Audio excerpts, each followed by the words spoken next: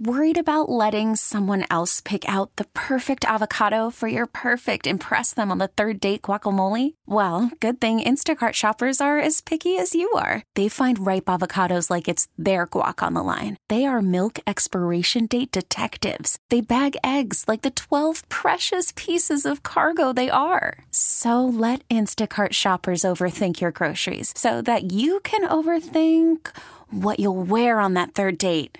Download the Instacart app to get free delivery on your first 3 orders while supplies last. Minimum $10 per order. Additional terms apply. We get it. Attention spans just aren't what they used to be. Heads in social media and eyes on Netflix. But what do people do with their ears? Well, for one, they're listening to audio. Americans spend 4.4 hours with audio every day. Oh, and you want the proof? Well, you just sat through this ad that's now approaching 30 seconds. What could you say to a potential customer in 30 seconds? Let Odyssey put together a media plan tailor-made for your unique marketing needs. Advertise with Odyssey. Visit ads.odyssey.com. Now, it's Gabe time. Gabe Kuhn. Gabe Kuhn was one of the great little trivial nuggets in all of football bios. His grandfather was the inventor of the Easy Bake Oven. Like a boss. The best lineman on the radio. Well, the only lineman on the radio. It's Gabe time. Game time. We're ready. The Gabe Kuhn Show. 92.9 FM. ESPN.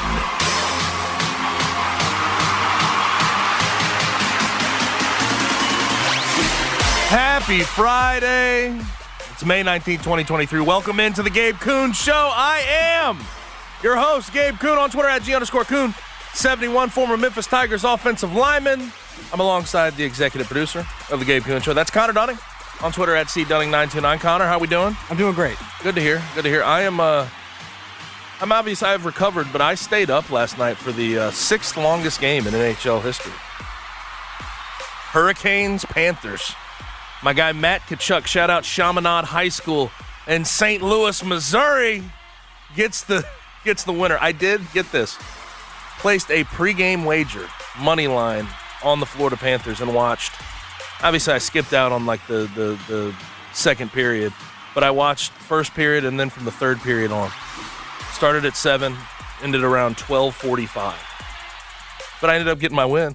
So there is that. So, hey, it's a good Friday. It's a good Friday. We have 3 hours of talk on the way, courtesy of 92.9 ESPN and yours truly. We're going to talk about Western Conference Finals Game 2. Should the Lakers still feel good about their situation despite being down 0-2? I was told after Game 1 they should feel great. I'll address that in just a moment. We'll talk Eastern Conference Finals. Game 2 will be on the way tonight. More John news. Lil Wayne, Dwayne Carter, had actually, and you know, for the millennial generation, I think a lot of people latch on to what he has to say. He had actually a really relatively enlightening thing to say about Ja and where he comes from and all of the assumptions made about Ja throughout the entire process of him being in trouble with the NBA. We still have a suspension we're waiting on.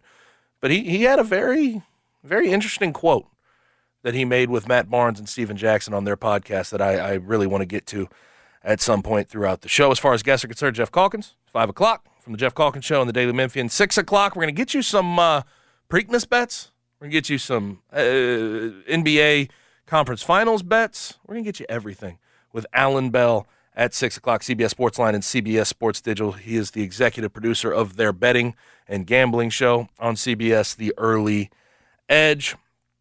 Also, Tigers have a kicker. Did you see that? We talked with Jeff about that yesterday. I did see. Tigers have a kicker. That's good. Good news. Always good. I'll tell you who it is. I'll tell you his history. And I'll discuss that around 5:30, as well as talked about this yesterday, UConn to the Big 12. Apparently, Brett Yormark has been on campus at UConn. So, wheels may be spinning. And I still find it just as ridiculous. But we'll pop into that. I do have to start the show on a little bit of somber news. Jim Brown, just legendary figure in football. Legendary. NFL champion, 3-time most valuable player. He was the Rookie of the Year, 8-time first-team All-Pro. He was a second-team All-Pro. He was 9-time Pro Bowler, rushing yards leader 8 different times, rushing touchdown leader 5 different times. Was on the All-Decade team. He was voted College Football 150's greatest college football player of all time in 2020. He's passed away at the age of 87. And I saw Bomani Jones put this out there. There's been trials and tribulations throughout Jim Brown's storied career on and off the field. But he was a great activist. He was a great football player. And Bomani Jones basically said, don't put out a tweet, don't put out a blurb about Jim Brown and his legacy. I don't think you can really encompass who he was as a person, who he was as a player, the misgivings, the good deeds, everything else. You can't do that in a tweet. You can't do that in a blurb. And I completely agree with Bomani, but absolutely rest in peace to Jim Brown today. 87 years old. He passes away. We're gonna be missing a good one. Absolutely. I mean, he's an all-time legend on and off the field, like you talked about. Also, one of the best B-movie actors of all time. Yeah, I was gonna say, yeah, incredible actor. What do you think about his acting back in the day? Fantastic. Why not? I mean, they're fun watches. Yeah, we have gotten away in a lot of ways, and I think there's some guys that still can make it happen. But the celebrity sports star actor is sort of a thing of the past in a lot of ways, isn't it? Yes. Yeah. Mostly. LeBron, Space Jam 2 didn't do it for me. Just didn't. Space Jam 2 is not a very good movie. No, it is good. Anthony Edwards can really get something going. In Hustle. He was great with Adam Sandler, but we've gotten away from him. Braun was okay in Trainwreck, but that was a while ago. Yeah. We'll see if somebody can step. I think Anthony Edwards could probably play other roles. Yeah. I don't know if he's a lead guy, but he was damn good in Hustle with Adam Sandler. But Steven Adams is great funny as Aquaman. Very good in Dune. What was I going to say? The Anthony Edwards, though, he was basically playing himself in Hustle, wasn't he? Yes. He was playing himself, trash-talking, number 1 overall pick. Yeah, it's who he is. It's who he is. Now, last night, Nuggets take a 2-0 lead, win 108-103, behind a fourth quarter that featured 7 threes and from the Nuggets and 23 points from Jamal Murray. And I'm going to ask this question again: should the Lakers feel good about where they're at? Down 0-2. After game 1, that's all I heard. That's all anyone could say. Oh, they cut it to 3 in the fourth quarter, even though the Nuggets shot 15 for 32. No one's competed against the Nuggets like that in Ball Arena in Denver. No one's been able to do that in that fashion. Now they're down 0-2. Should they still feel good? Hell no, they shouldn't. Absolutely not. In the end of the day, the 0-1 deficit was enough. 0-2 going back to the crypt. Can they get it to 2-2? Sure, yeah. I don't doubt that. They haven't lost at home, neither of the Nuggets. But at the same time, all of these thoughts about Rui on Jokic and, those 6 possessions, they mean the world. The Lakers figured something out. No, they didn't. In the end of the day, Jokic, he was 23, 17, and 12 last night, had another triple-double. You cannot just simply look at 6 possessions in a playoff series, in one game, in one quarter, and try to say that the series itself will hinge on that. It's insane to think about that. Now, I first couple thoughts as the game started. Rui Hachimura he's been phenomenal, man. He's been great. And with that, I can't help but think the Wizards completely bailed out the Lakers, right? Trading Kendrick Nunn and second-rounders. I think it was 3 second-rounders for Rui. That's a bailout. I don't care. Like, second-rounders don't mean anything. I don't want anyone to say, well, the value ended up. No, it did not get matched. Rui's a better player than Kendrick Nunn, and those second-rounders mean nothing to the Lakers. They bailed them out. Also, looking back at the Grizzlies' plan in Game 1 to sort of let Rui cook, hindsight 2020, probably not the best thing they could have done in that situation. He had 21 last night. He started the game 6 for 6 from the field. He ended 8 for 10. He's shooting the 3-ball well. He's been great. But ultimately, the Lakers lose because AD was 4 for 15 offensively. LeBron is 0 for 10 from 3 in this series. D'Angelo Russell is, okay, offensively, you look at his numbers, he had 10 points, 3 for 8, 1 for 5 from 3. They're not great, but his defensive presence, it's just unplayable right now. And I don't know what that means. Like, do you give Lonnie Walker some time? I'll talk about that in a second. Do you give Dennis Schroeder more time, even though he was bad on the offensive end, but he tries on the defensive end at the very least? What do you do with that? But I all that being said, I see an insane amount of people talking about, and I shouldn't be surprised by this, but every year, seemingly, that we get into a situation where LeBron is deep in a playoff run, we get people blaming losses on him as if he was the main culprit for why the Lakers lost last night. He's taking far too much heat for what he did last night. Yeah, he had 3 bunnies and a dunk that he slipped out of his hands. He had some issues there. He hadn't hit a 3. But if we're trying to blame last night's misgivings on LeBron, you're insane. Like, when we get to these conversations about where LeBron is in his career and has he fallen off, of course he has. He's 38 years old. When you look throughout the history of NBA basketball, though, he is the best 38-year-old basketball player the NBA has ever seen. I've seen a lot of comparisons made this week, and I think they're pretty apt to bring up. LeBron so far in the playoffs is a 24-point scorer, 10 rebounds a game, and 6 assists. You know who that sort of mimics to a certain extent? And by the way, 50% from the field. You know who that mimics? He plays for the Celtics, Jaylen Brown. 23 points per game, 6 rebounds, 3 assists. He actually does better in the rebound and assist category at 53% shooting. At 38 years old, LeBron is Jaylen Brown in the playoffs. Like, think about that. Yet we come here every day and we consistently, like when the Lakers fall off and LeBron may not have his best shooting night in the world, he was still 9 for 19 from the field, which I don't think's all that much to sneeze at. Only had 3 turnovers, had 4 steals, 2 blocks. When we look at what LeBron was able to do last night, yeah, it wasn't his best game, but the amount of people putting the onus completely on him is ridiculous, and it always comes back to me. The standard that this guy gets held to, even at 38 years old in year 20. Get a grip. It's insane what we do to try to tear this guy down. And all this said, I don't think he necessarily helped the Lakers' case all that much last night with some of the issues he had, shooting and some of the bunnies he blew. But also, at the same time, you have everybody else on that floor outside of Austin Reeves and Rui Hachimura laying eggs. Anthony Davis was 4 for 15 from the field. Jared Vanderbilt gives you nothing on the offensive end. D'Angelo Russell was awful on both ends. Dennis Schroeder couldn't do anything offensively.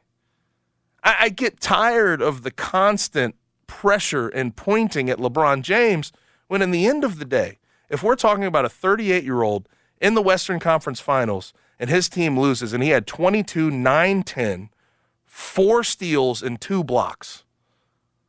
If Anthony Davis would have had that same stat line last night, and let's say you switch the roles, Anthony Davis and LeBron James would have gotten killed, and they would have talked about Anthony Davis being the only reason the Lakers were able to compete in that game. I just find it tiring. And I know, Connor, you probably do too. I'm exhausted by every LeBron conversation ever. I've been way over the GOAT conversations and all that for a long time. It's silly because having to reevaluate his legacy after every single game, it's like, what are we doing here? I think the biggest thing that bothers me about last night is, one, the Nuggets won that game. I don't like that people were saying that the Lakers gave it away or they lost it, they blew it, da-da-da-da. No, the Nuggets won that game. The Nuggets won. The Nuggets are a very good basketball team. Nikola Jokic might be the best player in the world. They deserve respect. Put some respect on their name. Jamal Murray had an amazing fourth quarter, but he had that fourth quarter because the Nuggets figured out the Lakers' defense, and they were throwing him open. They were running plays for him. It was brilliant. They were using Jokic as a decoy, which is crazy to think about. But all of that being said, too, like LeBron played maybe the best defensive game he's had all playoffs last night.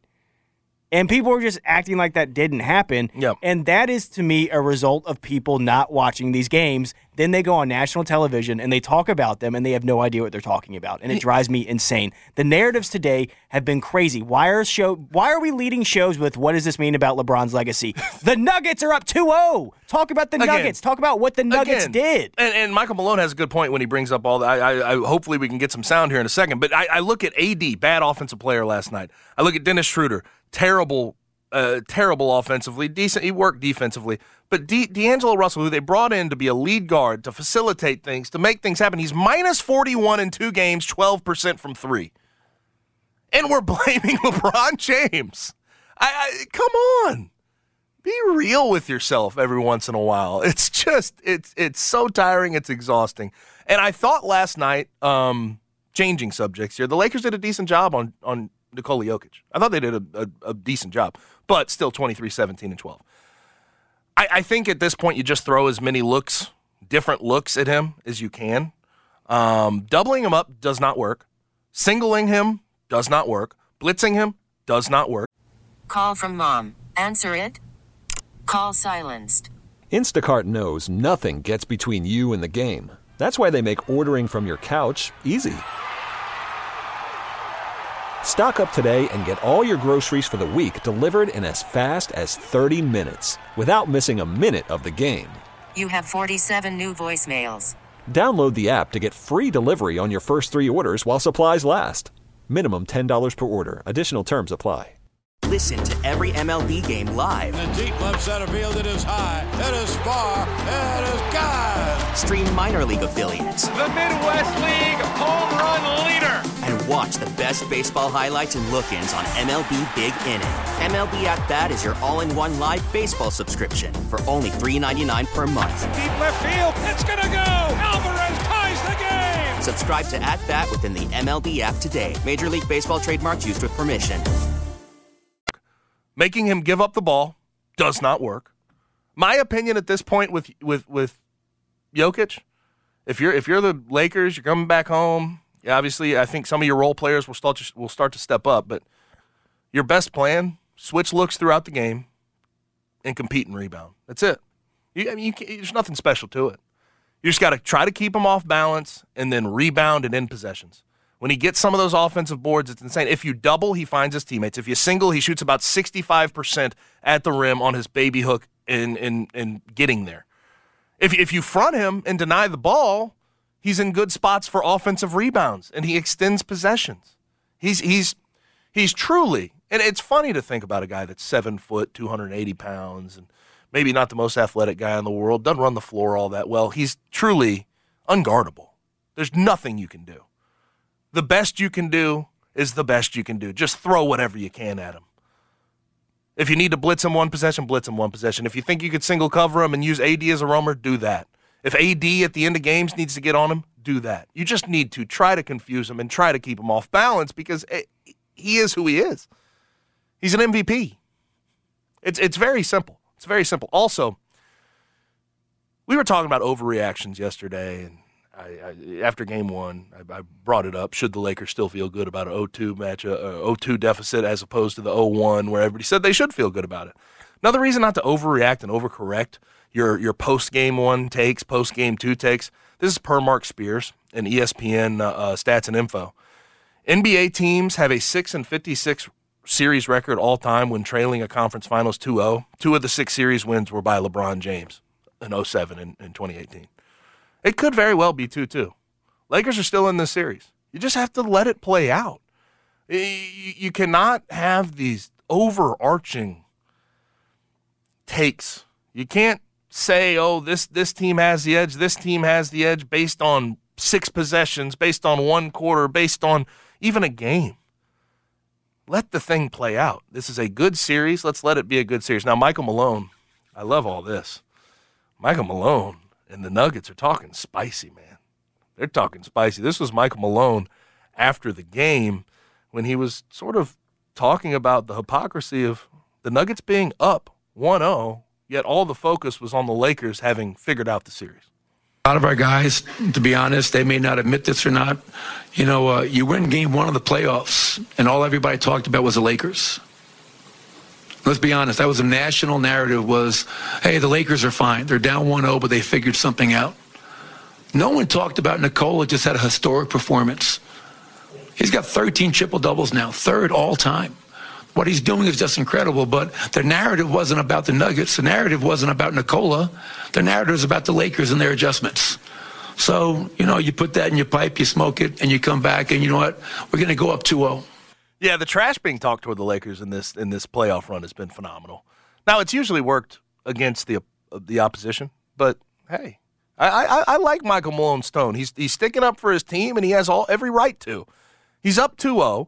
The Nuggets have played really well at home, and they have put all of the stupid should the Lakers feel good narratives to bed, like me and Connor did yesterday right here on these airwaves. I respect it. I think it's good for the game when people talk like this in pressers. It adds more intrigue. It adds more to the storyline of the series. I don't even think he was necessarily talking to the Lakers either. It really sounded to me like he was talking to people making the national narratives. Media. Yeah. And it was fantastic. The New York came out of Malone during that comment. It was fantastic. It was fantastic. But no, to your point, man, basketball is a really complicated sport. But at the end of the day, sometimes it's simple.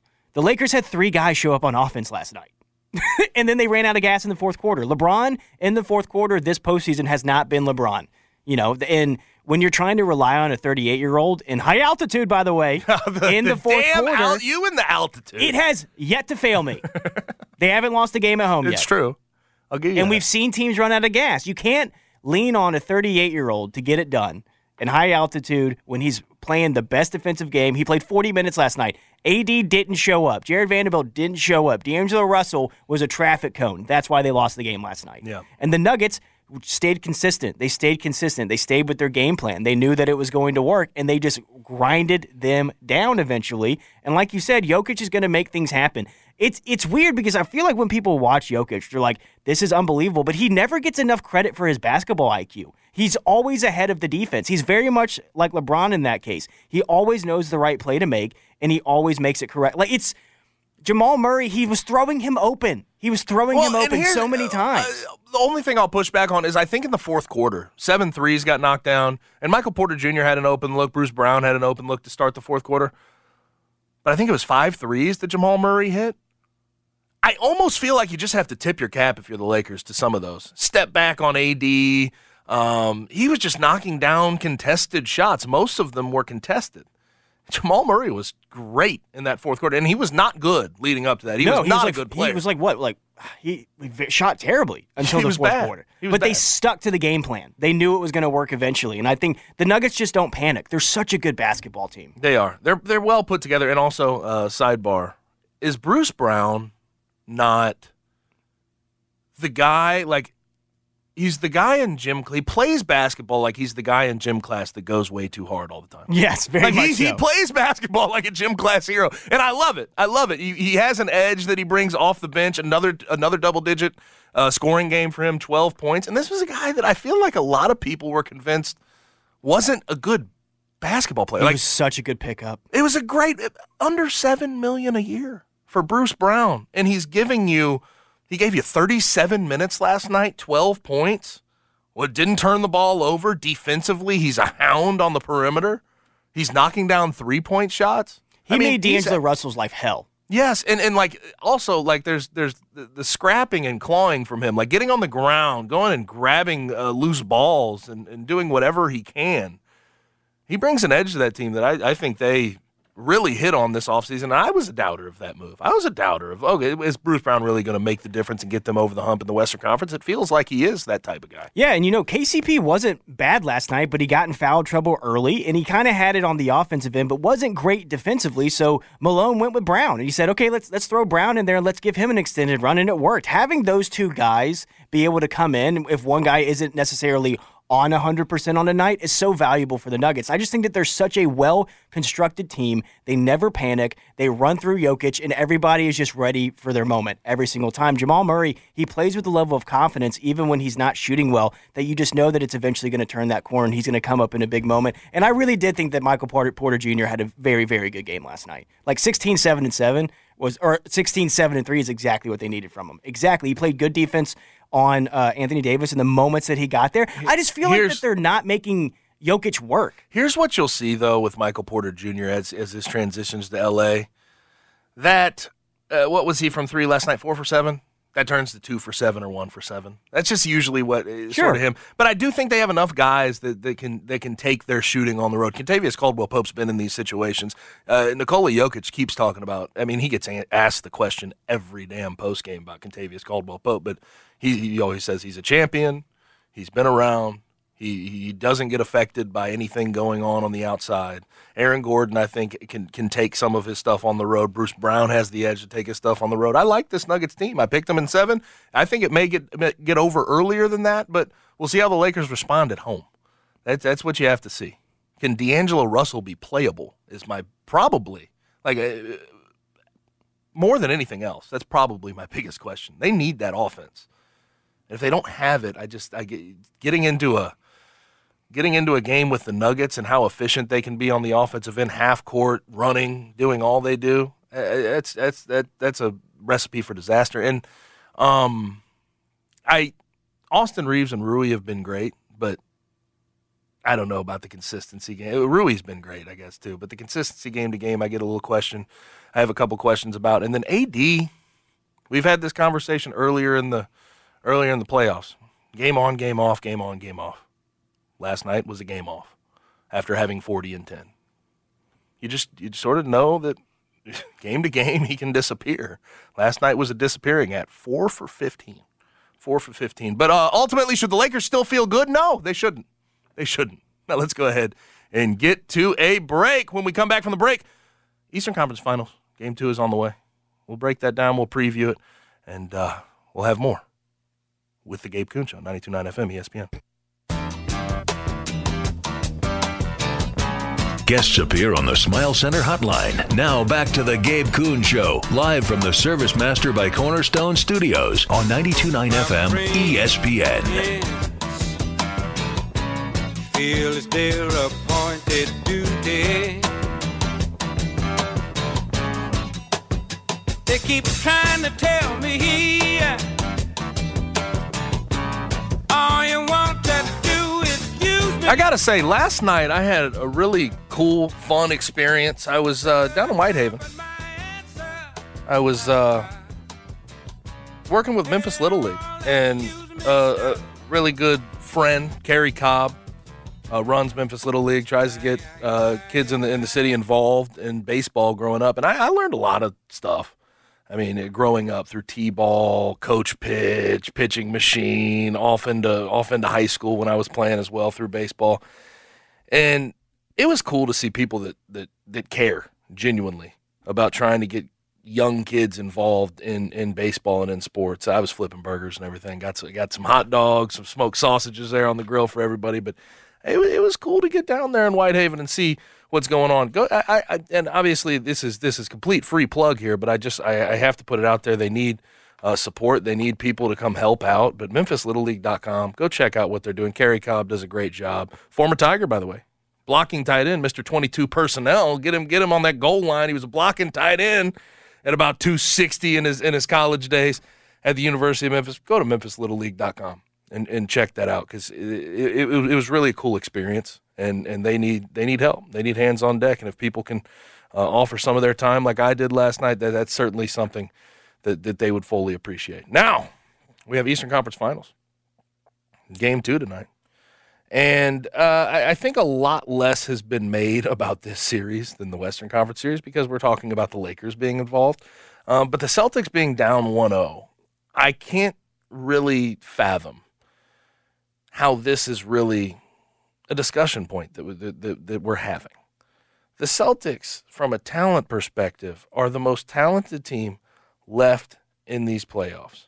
I can say that, and I feel very confident in saying that. Jaylen Brown, Jason Tatum, probably the best wing pairing left in the NBA playoffs, in these conference finals. Both all NBA performers. Al Horford, who's been around forever. Robert Williams, really good paint protector. Marcus Smart, who's Defensive Player of the Year last year. Derek White, Malcolm Brogdon, guys they brought in to handle the ball and have been really good guards elsewhere with the Spurs, with the Pacers, Malcolm Brogdon with the Pacers, and then with the Spurs, Derek White. but yet they're down 1-0 because of nothing other to me, Connor, than just an edge and intensity about them. They have to get punched in the face before they make a move. And I expect them to respond tonight. The line is massive. But it's insane to think the Celtics, with what people would try to term as youth, it's not that anymore. 24-year-old Jason Tatum, 26-year-old Jaylen Brown, they have to move in the right direction. They just consistently have lacked intensity in games, and they have to get hit in the mouth before they respond. It's a frustrating thing, and we talked about it yesterday. Yeah, you hope tonight that they come out and they play in the first quarter like they've had to in the second halves recently. It's been so interesting. It's been almost comparable to AD's playoffs in a weird way, but almost as an entire team. Like one game will be on, one game will be off, one game will be on, one game will be off. And like you said, it just feels like that they don't, I guess, care is not the right word, but like they're just not as locked in until they absolutely have to be. And it's like until the final moment that they have a chance, all of a sudden they wake up. And, you just wish that wasn't what it was, because the Heat are the type of team where they're going to come out and they've seen death, man. They've right? stared death in the eyes and said, no, thank you. Yes.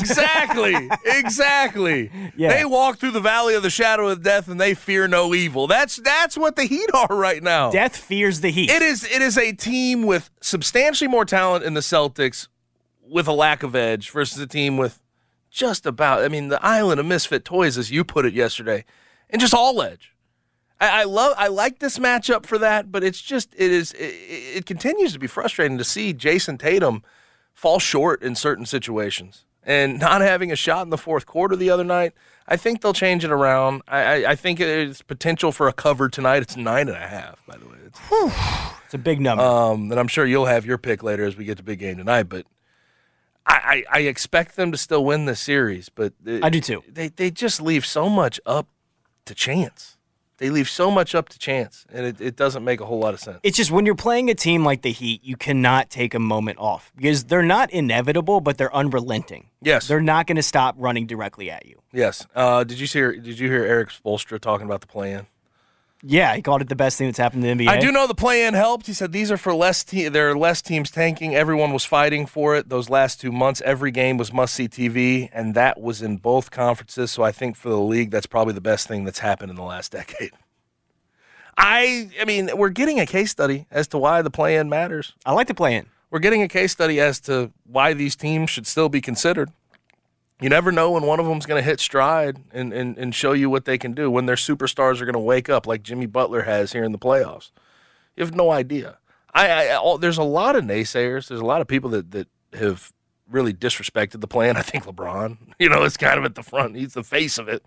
But at the end of the day, the play-in has created a more competitive end-of-the-year situation, and you see it right now with the Heat in the Eastern Conference Finals with a lead on a team that theoretically they shouldn't have a lead on. Do you buy the people that complain that the play-in give teams like a run-in to the playoffs? Because I'm not sure if I buy that. I think that this is the first year that we've really seen an 8 Well, seed. what about the Hawks? Yeah. What about the Hawks? They got splattered. I just don't really buy that in the first round. No, yeah. I guess you talk rest versus rust, and like a team having a couple games under their belt to be able to, they've played more basketball than the team they're about to go play, who's in a protected 1 or 2 seed. But at the same time, it's the playoffs. You're ready no matter what. Be ready. If it's a 1 or a 2 seed, you should still be able to splatter and do what you need to do. Sweep, 5-game series, whatever it is. And we didn't see that this year. The Heat absolutely dismantled the Bucks limb from limb. And I have appreciated the entire time, but I think a lot of people have had their issues with it. And even when it was announced, I thought it was a good idea for the league. I thought it was a good idea. The games have been fun. The actual play-in games have been great. We've seen it with the Grizzlies, too. Yeah. Grizzlies were able to hop up over top of the Warriors and get into the playoffs when they probably shouldn't have been that year. When they like wouldn't to have forget been that, don't they, when they talk about the Warriors' playoff success? The play-in doesn't count. Why? Why the playoffs? Why doesn't it? Now, on the Grizzlies front, there's been a lot made of John Morant. We get that. And we know what happened on Sunday. I don't have to keep rehashing him flashing a gun on Instagram Live. But a lot of people have spoke up on it. I don't think there's a lot of people that have left a take untweeted or a take unsaid when they're on their various podcasts. We've said a lot about it. There's been a lot of speculation back and forth, but one of the voices, one of the voices of the generation, man. And I know a lot of people will shoot this down, especially that are older, but if you're a millennial like me and Connor, you know what Lil Wayne and some of the knowledge he can drop. But he was on with Matt Barnes and with Steven Jackson on their podcast, and he said some interesting things. I thought they were relatively enlightening considering the situation that's upon us. And we'll play that on the other side. I want to break it down. I really want to break it down right here on the Gabe Kuhn Show, 92.9 FM. Guests appear on the Smile Center hotline. Now back to the Gabe Kuhn Show, live from the Service Master by Cornerstone Studios on 92.9 FM ESPN.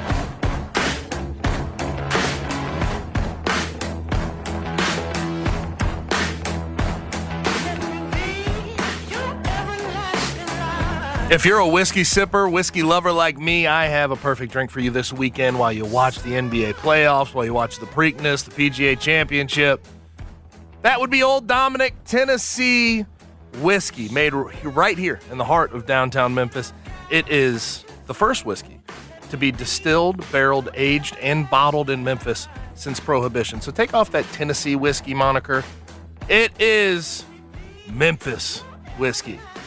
We need to be local with it, but also the flavor is great. That's one thing I really have to get out there for you. They have the bottled and bond, they have the regular, but it is made with maple sugar charcoal distilling, so it's great for sipping. You can have it neat, you can have it on the rocks, you can mix a little water in it, you can mix it with ginger ale, whatever you want to do with that whiskey. It is good for sipping. It's available now just about everywhere around the area in Memphis, some places in Arkansas and Mississippi. We're starting to spread out with that Memphis whiskey, but look for that whiskey and all their great products at Old Dominick at your favorite retailers, or ask for it by name at your favorite locally owned restaurant. And I have to suggest getting down to the distillery, whether you're having a drink at the bar, whether you're just stopping in on a night out to end your night. If you want a touring tasting, if you're trying to plan a special event, Old Dominick can handle that for you. And I know a lot of people have been down there for weddings and wedding receptions. They have a beautiful rooftop. Lights overhanging, various places to sit. Their rooftop is just gorgeous. It's gorgeous. So if you're having a wedding reception, birthday party, going away party, go to olddominick.com to check out what they have available during the week, on the weekends. They fill up relatively fast there. But also, Old Dominick is the official spirit of the Memphis Grizzlies. Look for their new Tennessee whiskey, all their other products in FedEx Forum. 2 different bar locations. Whether you're at a concert, seeing a comedian, going there for a game, they will have 2 bar locations that you can enjoy their cocktails at. Go to olddominick.com for a tour, to book a tour and tasting, check out their event schedule and everything else. Old Dominick Distillery. Come say hi. Now, I saw a story and a tweet yesterday, and I got a kick out of this, and I ended up tweeting it out yesterday with a very smart-ass response. But the headline was, Brett Favre says America was in a, quote, better place when Donald Trump was president. Next, you're going to tell me the sky's blue when it comes to what Brett Favre actually thinks. Of course, what do we think he was do we think he was a Biden voter? Dude, what do we think about Brett Favre? What do I think about Brett Favre? No. What do we think Brett Favre? Who do we think Brett? What did we think Brett Favre thought about the president, the former president, and the president of the United States now? I mean, why is this a story that's like written? It's one of my favorite Bill Burr jokes. It's when he talks about, like, we need to stop asking obvious questions to, like, older people, because it's like, what did you think they thought? Exactly, right. Right. It's like, it was about, like, when the Duck Dynasty guy was just, he said some horrific stuff about LGBTQ people. Yeah. And Bill Burr was like, what did you think he thought? It doesn't make it any better. A swamp. It does not make it any better. Don't get it twisted. But what did you think that Brett Favre thought about Donald Trump? My God. Good Lord. But that Bill Burr stand-up is... It's incredible. It's the black and white one. It's amazing. Yes. And he was talking... And I don't really want to bring this up, but I'm going to bring it up. He talked about Donald Sterling and that whole situation. He did. Yeah. And it was part of that same punchline. But it doesn't make it any better. Ironically, he talks about just don't be on Instagram, which, hey. Oh, yeah. Well, good transition. Thank you. Thank you, Connor Dunning. Thank you. This is why I need Gunner. Now, Ja Morant, a lot has been said about him all week. And now Lil Wayne, Dwayne Carter spoke up on him. And I actually, like, people will shoot it down and say, well, do we really care what Lil Wayne thinks on this situation? I think that he shed some pretty good light. He was with Steven Jackson and with Matt Barnes on their podcast. We have some expletives we had to bleep out, but this is what he had to say on the Ja Morant situation. Don't fall into that trap that these people doing on TV, saying, because he ain't no thug. Because he ain't in the street. He ain't about that. He ain't no gang. You don't want that. How y'all know you don't want, y'all know that boy? Do y'all know that boy? Because I don't. I know him from dunking and jumping, and I only started knowing him when I started paying attention to him around his last year of college. He come from like a town with 3,000 people. Like, what? What y'all expect? Y'all what? Y'all gave him $200 million. I just said a town with 3,000 people. You expect him to be responsible? Now we tripping then. Yeah, now we tripping. We expect him to be, that's magic. Because I could tell you, I come from a real well-raised, beautiful mother, nice, you know what I mean? My mama bust her ass to make sure everything around me was nice. And I still was a knucklehead. I shot myself. You know what I mean? So if you expecting, and that young man, I could imagine if I played with 3,000 people and I became who I am, boy. Go ahead. They had social media when I was 23. I wouldn't have made it. Well, I think. Oh yeah, thank God. And if you read through what he's saying, I don't know if there's a full dismissal. There's a little bit of a dismissal of what Ja has done here.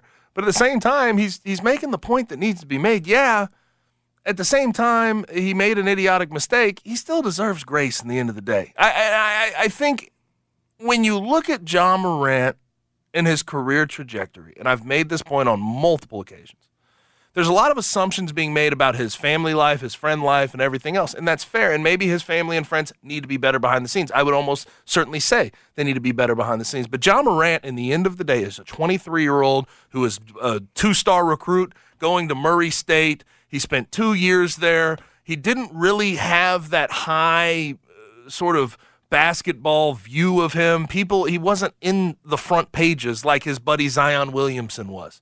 He wasn't consistently out in the media and people putting his name out when he was growing up. So when he got to the Grizzlies, this was his first experience with real fame and real money. And he comes from a town in South Carolina, Dalzell, South Carolina, with 3,000 people in it.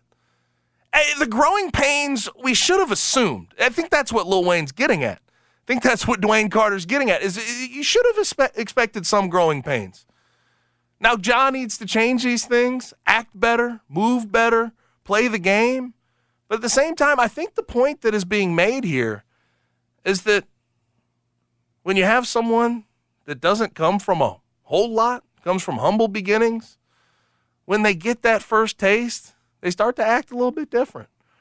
And they have to learn how to move with that newfound wealth, with that newfound persona. They have to learn how to do it. And Ja needs to get in the process of doing that. But I think grace should be extended to a certain extent. Agreed. Lil Wayne's a wise guy. He's a wise dude. He really is. And his entire interview with them was fantastic. I highly recommend people go check it out because he was talking about how, Ja just needs to get back to who he is, that these are going to be growing pains. People make dumb decisions when a lot of money shows up all of a sudden when you didn't grow up with it. It can affect your decision making. He was just basically saying, this kid. He talks about how I didn't even know who Ja was until the NCAA tournament, right? In the full interview, and he's like, and then all of a sudden he's one of the faces of the NBA. That happened a lot. It happened just about overnight. Let's be honest. It did. I mean, you and I were talking before the show. One game changed his entire life. Yeah, the NCAA tournament game where he ended with did he have a triple-double in that game? I can't remember if he had a triple-double. I believe he had a triple-double in that opening game. 3 dunks in there where you were like, oh my God. Yeah, and he definitely had double-digit assists in that game. So, like you said, he's saying, let's give this kid some grace. He needs to be better. He needs to get back to who he is, but he also deserves some grace. Yes, and I do think there's a point to be made about a lot of people, and I've dealt with this, talking with just people who have asked me, my brother, family members have asked me about what I think about the Ja situation, and they have their assumptions about how he was raised and, he's not this, he's not that. I think those assumptions are a little much.